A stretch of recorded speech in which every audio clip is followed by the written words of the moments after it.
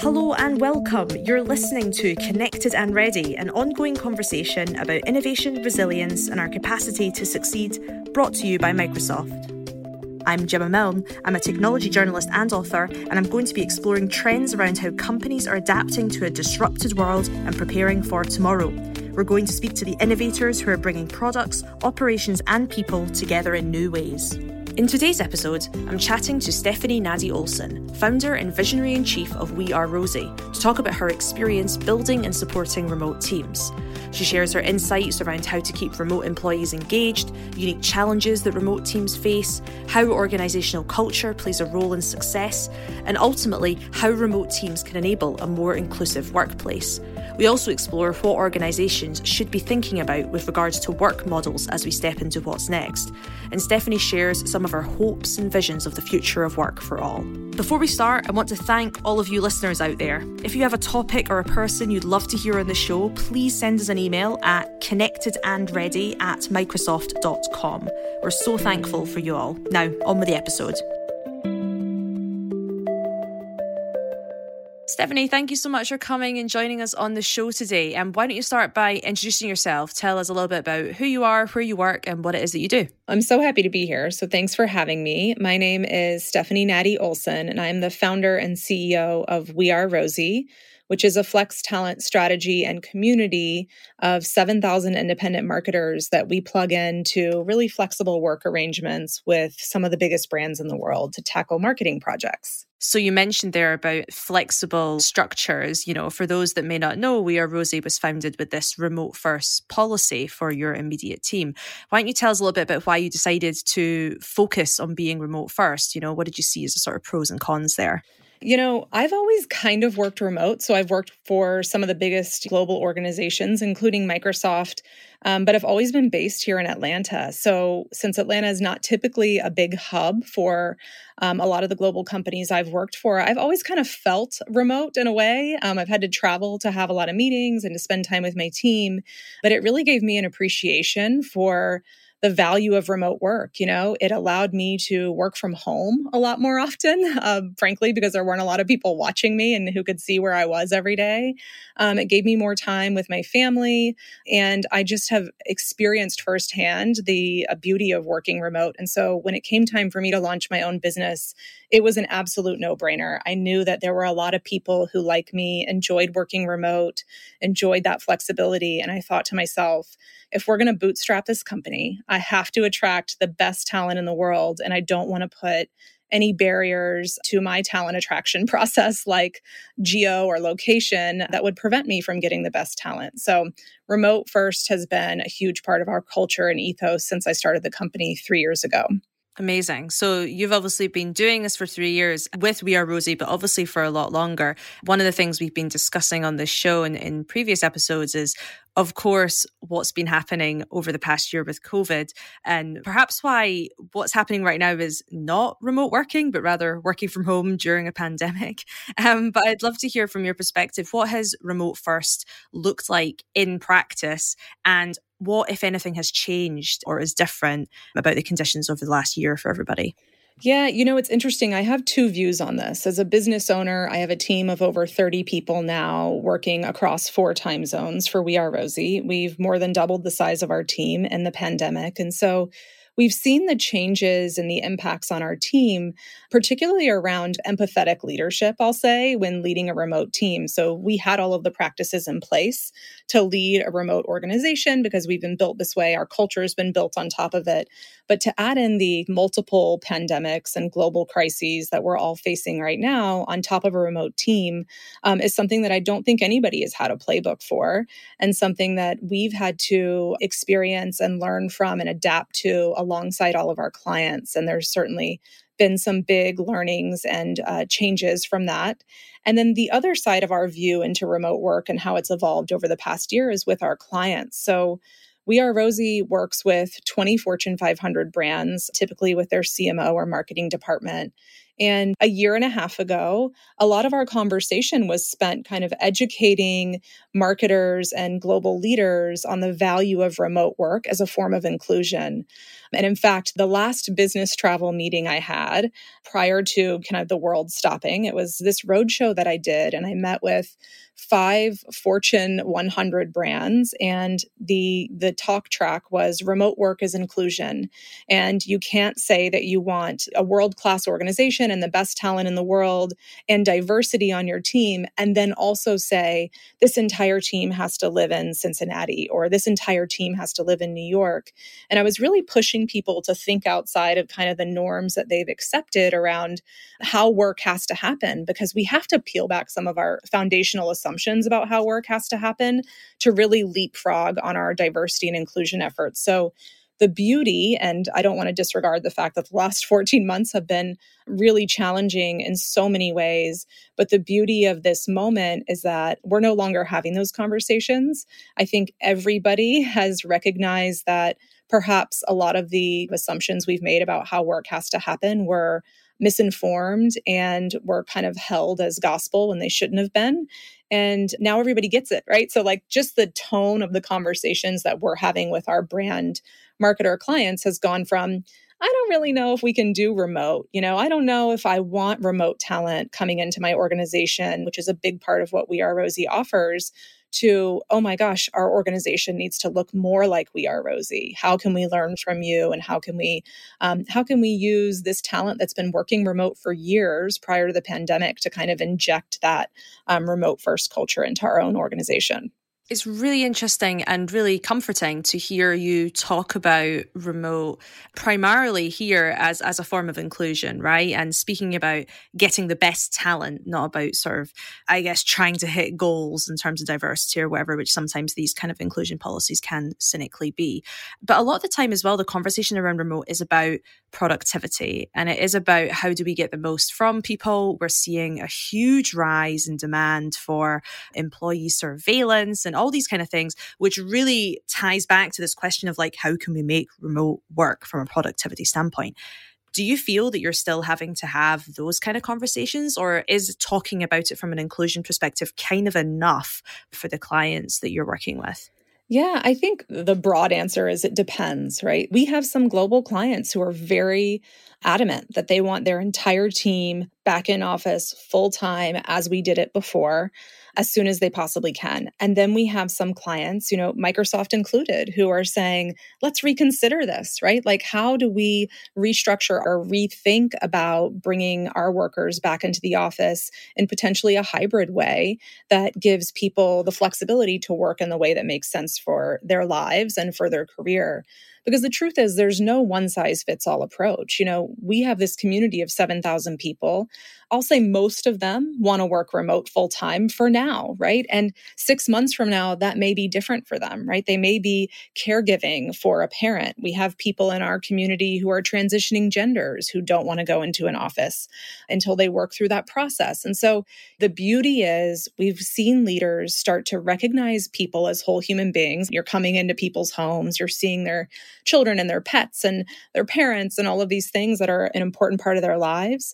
And I think we're really starting to consider like the seasonality of people's lives and how that may impact how they want to work, and the subsequent value of setting up organizations to work in a hybrid way so that people can flow with their seasons and stay in the workforce, which is really important, and stay in a really highly contributing role to these organizations.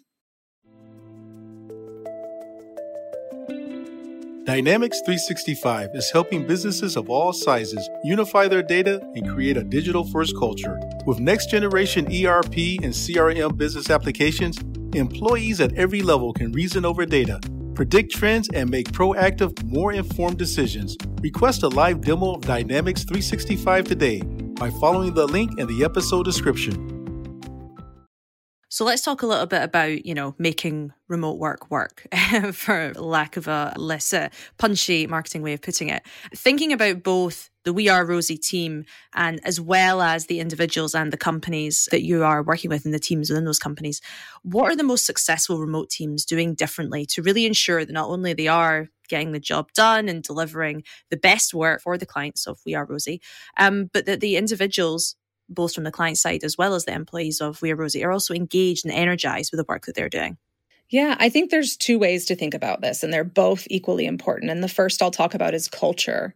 Remote work has necessitated a shift in culture.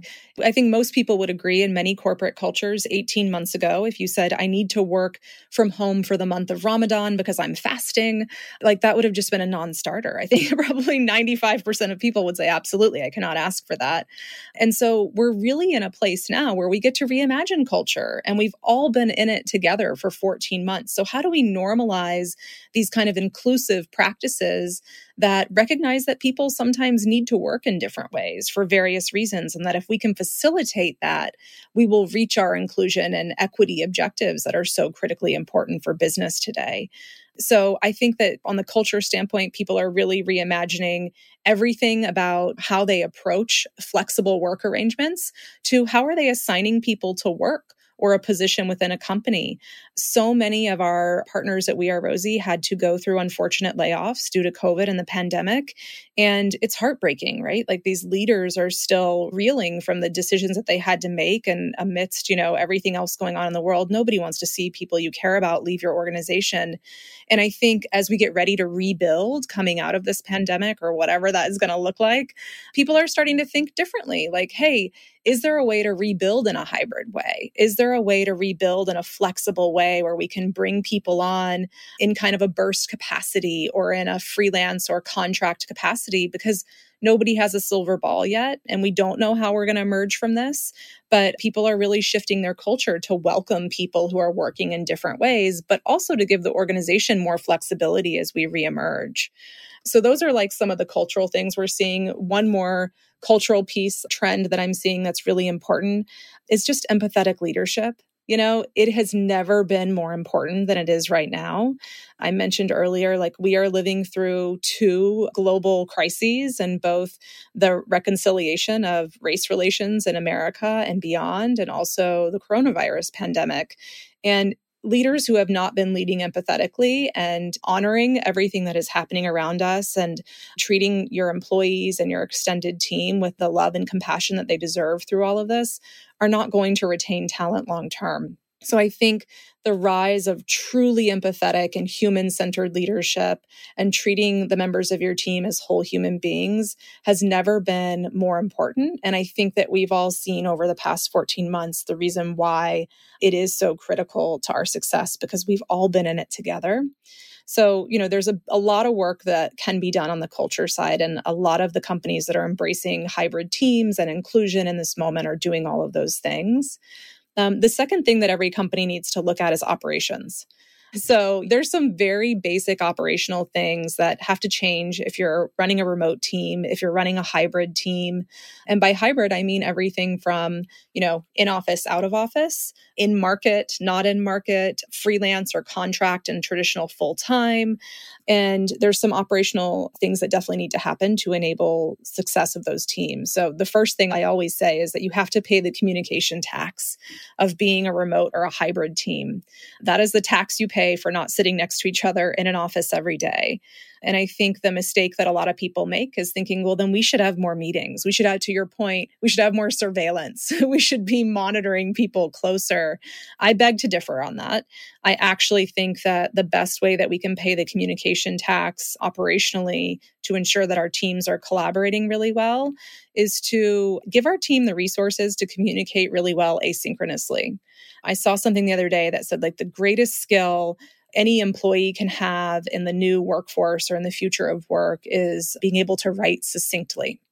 And I really agree with that. So the ability to communicate your thoughts and needs to your colleagues and teammates in a really succinct, straightforward way is really critical. And I think there's some operational training that needs to happen around that in a lot of teams. And then the last thing I'll say on the operations side is like evaluating internal processes. Even things like performance reviews. How are you deciding who gets promoted within your organization? Can you be certain that people that are working remote or hybrid in an organization that for the last, 20, 40, 50 years has been in office together?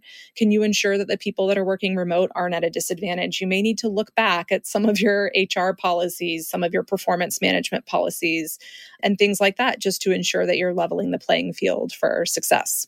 You mentioned communication tax. For anyone who hasn't come across that term before, can you just briefly explain it?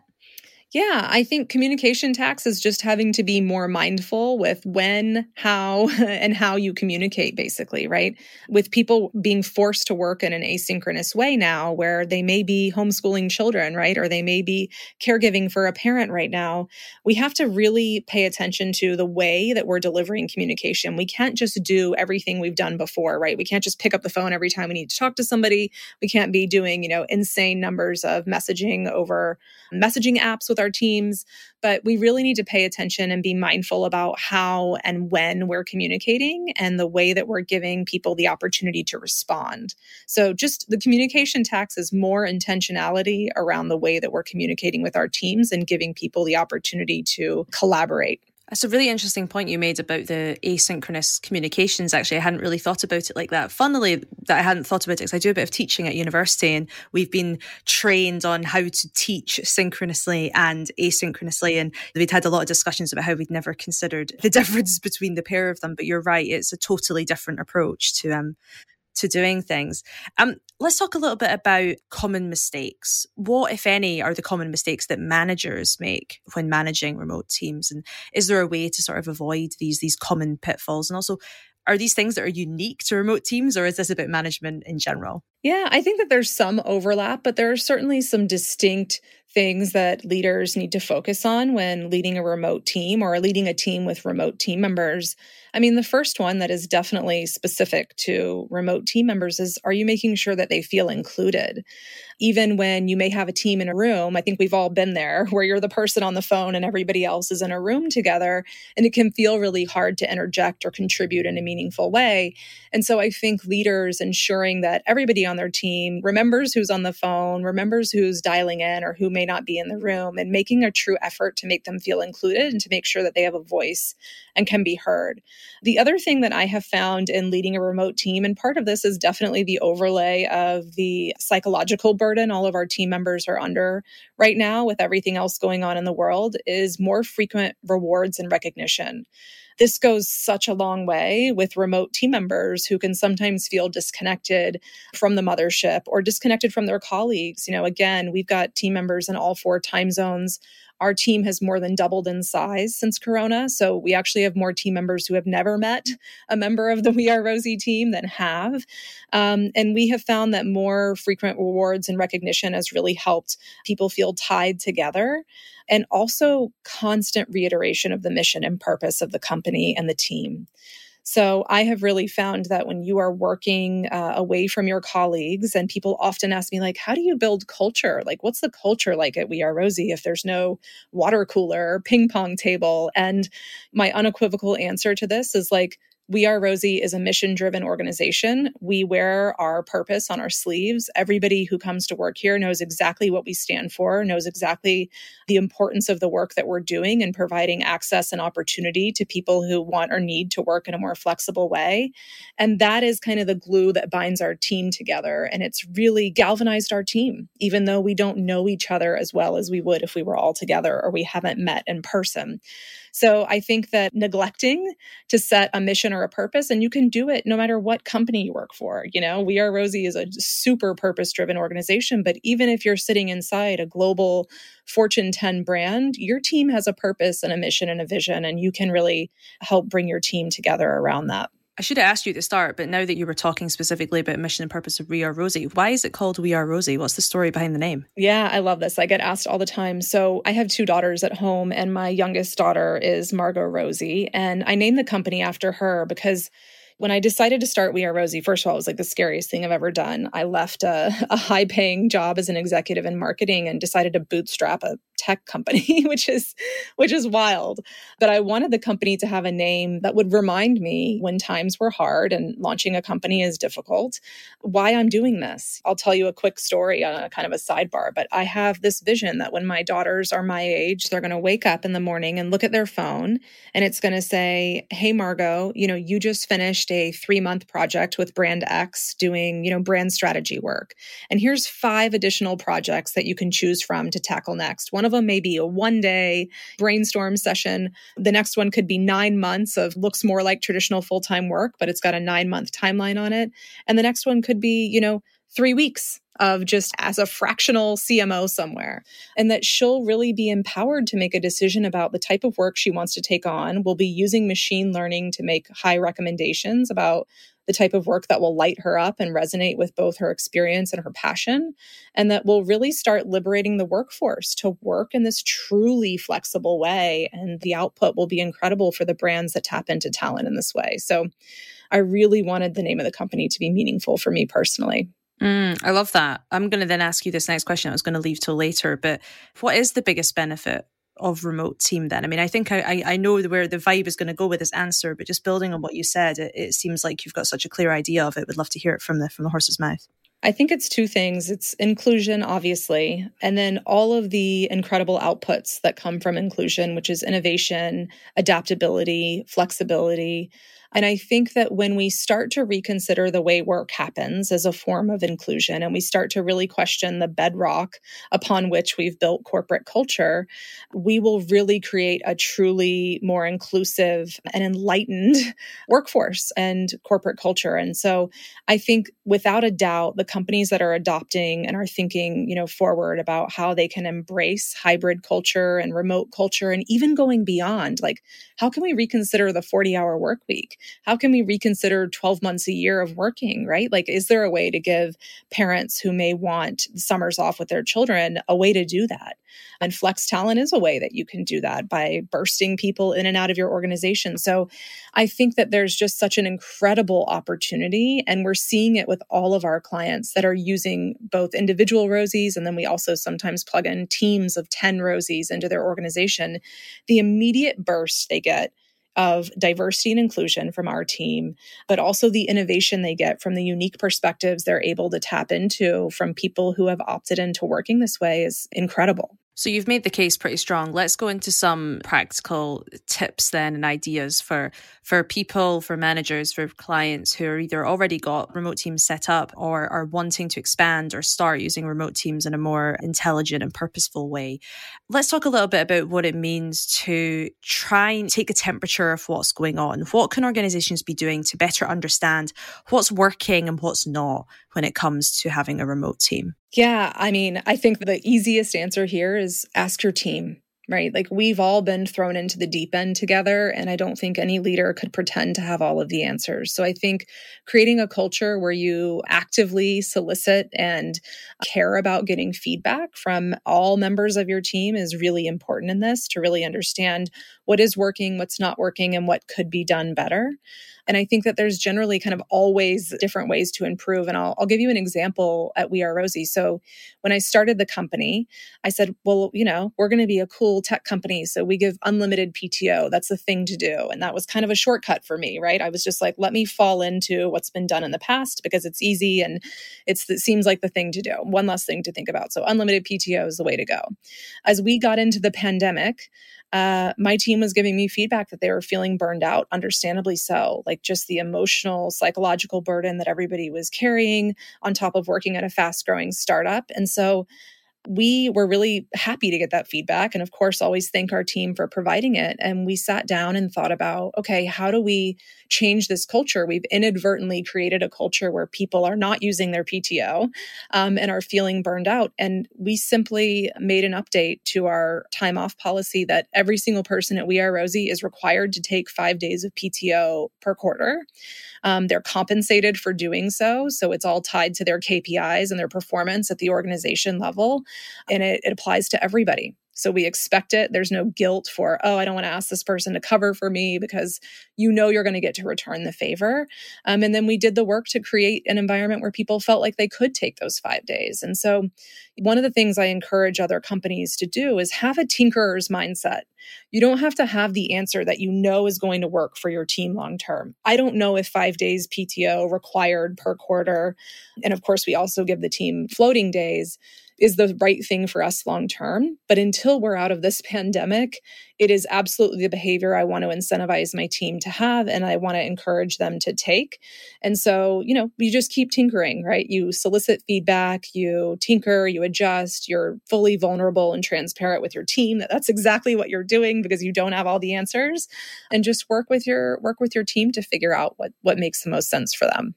Yeah, burnout has definitely been a topic that's been spoke about and, of course, experienced by so many people over the last year in particular, and before that too, even with general work culture that we have in the 2020s. Especially when thinking about if remote teams have previously been highly engaged and productive and are now, you've either noticed that there's burnout or they're starting to disengage, or even they are telling you as directly as what you're talking about.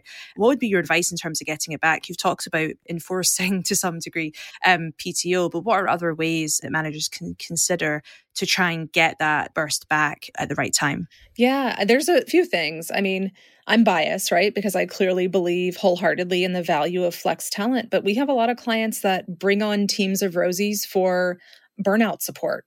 Literally, that's the reason. They call us and say, our team is struggling. We want to drop everybody on our team down to 20 hours a week for the next 2 months to give them a minute to recover. And so we're going to bring in Rosies to fill the other 20 hours, give that flex bandwidth to the team so that they feel supported. And we're seeing this both with the brand marketers we work with and even the ad agencies that we work with, who are just starting to think differently about how do we actually give people some additional bandwidth or flex bandwidth so that they can just take a moment for recovery. The other thing that we do at We Are Rosie is plan for recovery period. So we go through these sprints, right? And you can't do sprint after sprint after sprint without recovery. I played softball for 13 years and use a lot of what I learned playing sports to you have to have time to recover. So I like the principle of cycles of work and recognizing that, it may be a particular person, it may be a particular team that's just been sprinting for a while.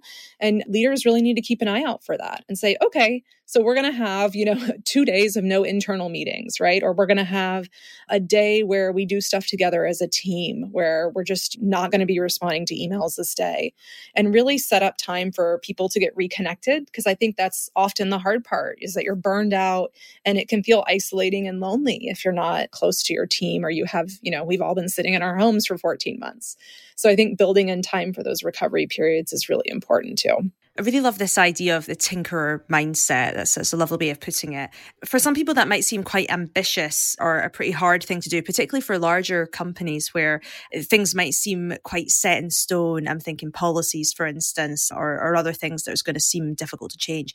Can anybody adopt this tinkerer mindset, or is it more for the sort of startup-y, pivoty kind of companies that are out there? I think a tinkerer's mindset is relevant across the board. It's really an innovator's mindset. And I love, there's this saying that I've heard that's little by little and then all at once. So what are the little things that you can do on a daily basis to shift your organization more towards what you want it to look like long term?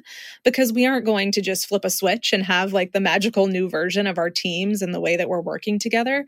So I think a tinkerer's mindset is really instrumental and critical in determining what are the levers you can pull daily and what are the little tests that you can run with your team. I mean, another kind of tinkerer's test that we ran at We Are Rosie is no meetings on Friday. And that's something that I think a lot of teams could do and a lot of leaders could implement. And then having that feedback loop from your team. So what did this mean for you? Did we actually do it like we said we were going to? What made you nervous about this? What did you love about it? So I think that there's just these fun little, tests that you can run with your team. And it's a great way to engage your team and get their feedback and keep them engaged. And also, again, be vulnerable. Hey, I don't know how to turn this whole ship into what we need it to look like, but here's some things that based on your feedback, I think we can try. And I want us to try it together. And we're going to put parameters around it. And we're all going to have a tinkerer's mindset. We're going to see if it works. If it doesn't work, we're not going to do it forever. But I think it's a really beautiful way to drive innovation in organizations big and small. As you mentioned, a lot of us, at least office workers or people that predominantly work with a computer, have been working from home for 14 months. So it's hard to imagine any company that could be remote isn't already to some degree out of necessity. But we are at a point, I feel, with the pandemic where over the last 14 months, there's been a lot of patchwork solutions to things just to survive. And working from home during a pandemic, as opposed to intentional remote work, has been one of those things. But it seems like now a lot of the conversation is, okay, we're here. We've done all these kind of short-term, what felt like short-term solutions that have ended up being very long-term. And now we need to sort of either translate them or advance them into something that's sustainable, or we really need to have a bit of a rethink and rebuild and take what we've learned from the last 14 months and move that into, okay, this is actually what we're going to do as a company moving forward. So thinking about remote work in that sense, and perhaps for some companies, maybe they're seeing it as a new thing, even though they've had people working from home for a long time. What would be your advice for those companies who are got that mindset of, we're going to make this work moving forward? What would be some good first steps to start laying out that strategy and what that looks like in practice? Yeah, the first thing I'll say is that you're absolutely on the right track if you're thinking that way. You will lose the battle for talent if you don't embrace this long term. And so I think there's a lot of really smart leaders who are trying to figure this out. I think the first thing for any organization that's saying, okay, we need to evolve. We've been forced to evolve, but now we're 14 months in, we've got time to be more intentional with how we carry this forward versus, to your point, just like a Band-Aid solution. I encourage teams to really ask yourself, like, what business practices around how work happens within your organization are you firmly anchored in from the past that are irrelevant to the future or to where we are today? This is where I get into people really questioning, like, why do people have to be in office? Why does everybody have to work 9 to 5? Why do we have a meeting-based culture? And really reconsider everything about how work happens within your organization. And of course, choose the things that you want and need to carry forward, but be really intentional again with this tinkerer's mindset of saying, do we really need this? If we're going to blue sky how this team works together in the future in a more human-centered way versus kind of what's the institutional response? How should we do this as a business? But like, how should we do this for the people that work here? And take that approach and begin to really reimagine how work happens within your organization. It will look different for every team. I think some teams, we've had some clients that have like broken their massive office space leases and they're like, we're not coming back to that. We've seen clients shift over to a hot desk model where they're not only creating hot desks for their employees, but they're creating hot desks for the community. So you don't even have to work there, but you can pop in. They've made their own kind of mini co-working space. And then we've got some clients who are saying, no, we're a massive company and we need people here full time. And some people want to be in the office full time, but we're going to create space for them. So I think really getting to know what matters to your team and to your organization. And again, you're going to have to include everybody in this conversation. So doing polls and having conversations to figure out what's important, and then figuring out what levers you can pull to reimagine it. Like, what are the radical things that you can do? We are in a once in a lifetime moment to be radically innovative with how work happens. And so I would encourage everybody to look for the ways that you can do that within your own organization and to be bold about it and give it a try. Because if we hadn't all been forced to work from home for 14 months, we would have carried on for the next 25 years saying it was impossible. Final question for you, Stephanie, and I want to build a little bit on the vision that you painted for your daughters earlier on, which was a really lovely way of framing your company and the mission that you're all about. But let's zoom out and think about the future and society as a whole for a second. Looking forward from your experience, what is your biggest hope for the future of work? I'm assuming that you've already said remote working teams are here to stay, but what is that hope that you have? And what should organizations be planning for when thinking about what's possible for coming next? My hope is that we use this moment in time to truly align work with the way people want and need to live. That we use everything that we've built over the past, decades in terms of technology. We've used all the cultural learnings that we have over the last 14 months and the years and years prior to that to say, like, this is a moment for us to build work around human lives. And that when we do that and we stop treating people as a resource that needs to fit into this institutional way of working, but as the source of everything that happens within our company and that keeps all of the wheels turning, that kind of change of a way of thinking will really allow us to say, like, we don't need to have this fear-based way of work. We don't need to have surveillance. We don't need to be babysitting the people that work for us. We actually need to be focusing our time and energy and effort and creating a way for all of these people to work that treats them with dignity and respect, that connects them with work that makes sense both from their experience, but also from a passion standpoint, and reconsiders the way that we're plugging these people into our organization to capture all of that magic. So that is definitely my altruistic hope for the future, is this like truly liberated workforce that can adjust the way they work with the seasons of their life, and that we have companies who have adjusted the way that they work to capture and support and welcome this talent. Stephanie, that's a really lovely note to end on. Thank you so much for sharing your expertise, your vision, and also your hope and positivity around this topic, which I think, despite the last year and how long it's felt like we've been doing this, it can still be a pretty daunting thing for people, and something that a lot of folk might not feel they've got their heads in their hands quite wrapped around. So thank you for that, the energy that you bring, and for all of the top tips that you've shared with us today. Yes, thank you so much for having me. I really enjoyed it. That's it for this week. Thank you so much for tuning in. You can find out more about Stephanie's work, and indeed some of the broader themes we discussed today, in the show notes. If you enjoyed the episode, please do take a few moments to rate and review the podcast. It really helps other people discover the show. And don't forget to hit subscribe and tune in next time to continue our conversation about innovation, resilience, and our capacity to succeed.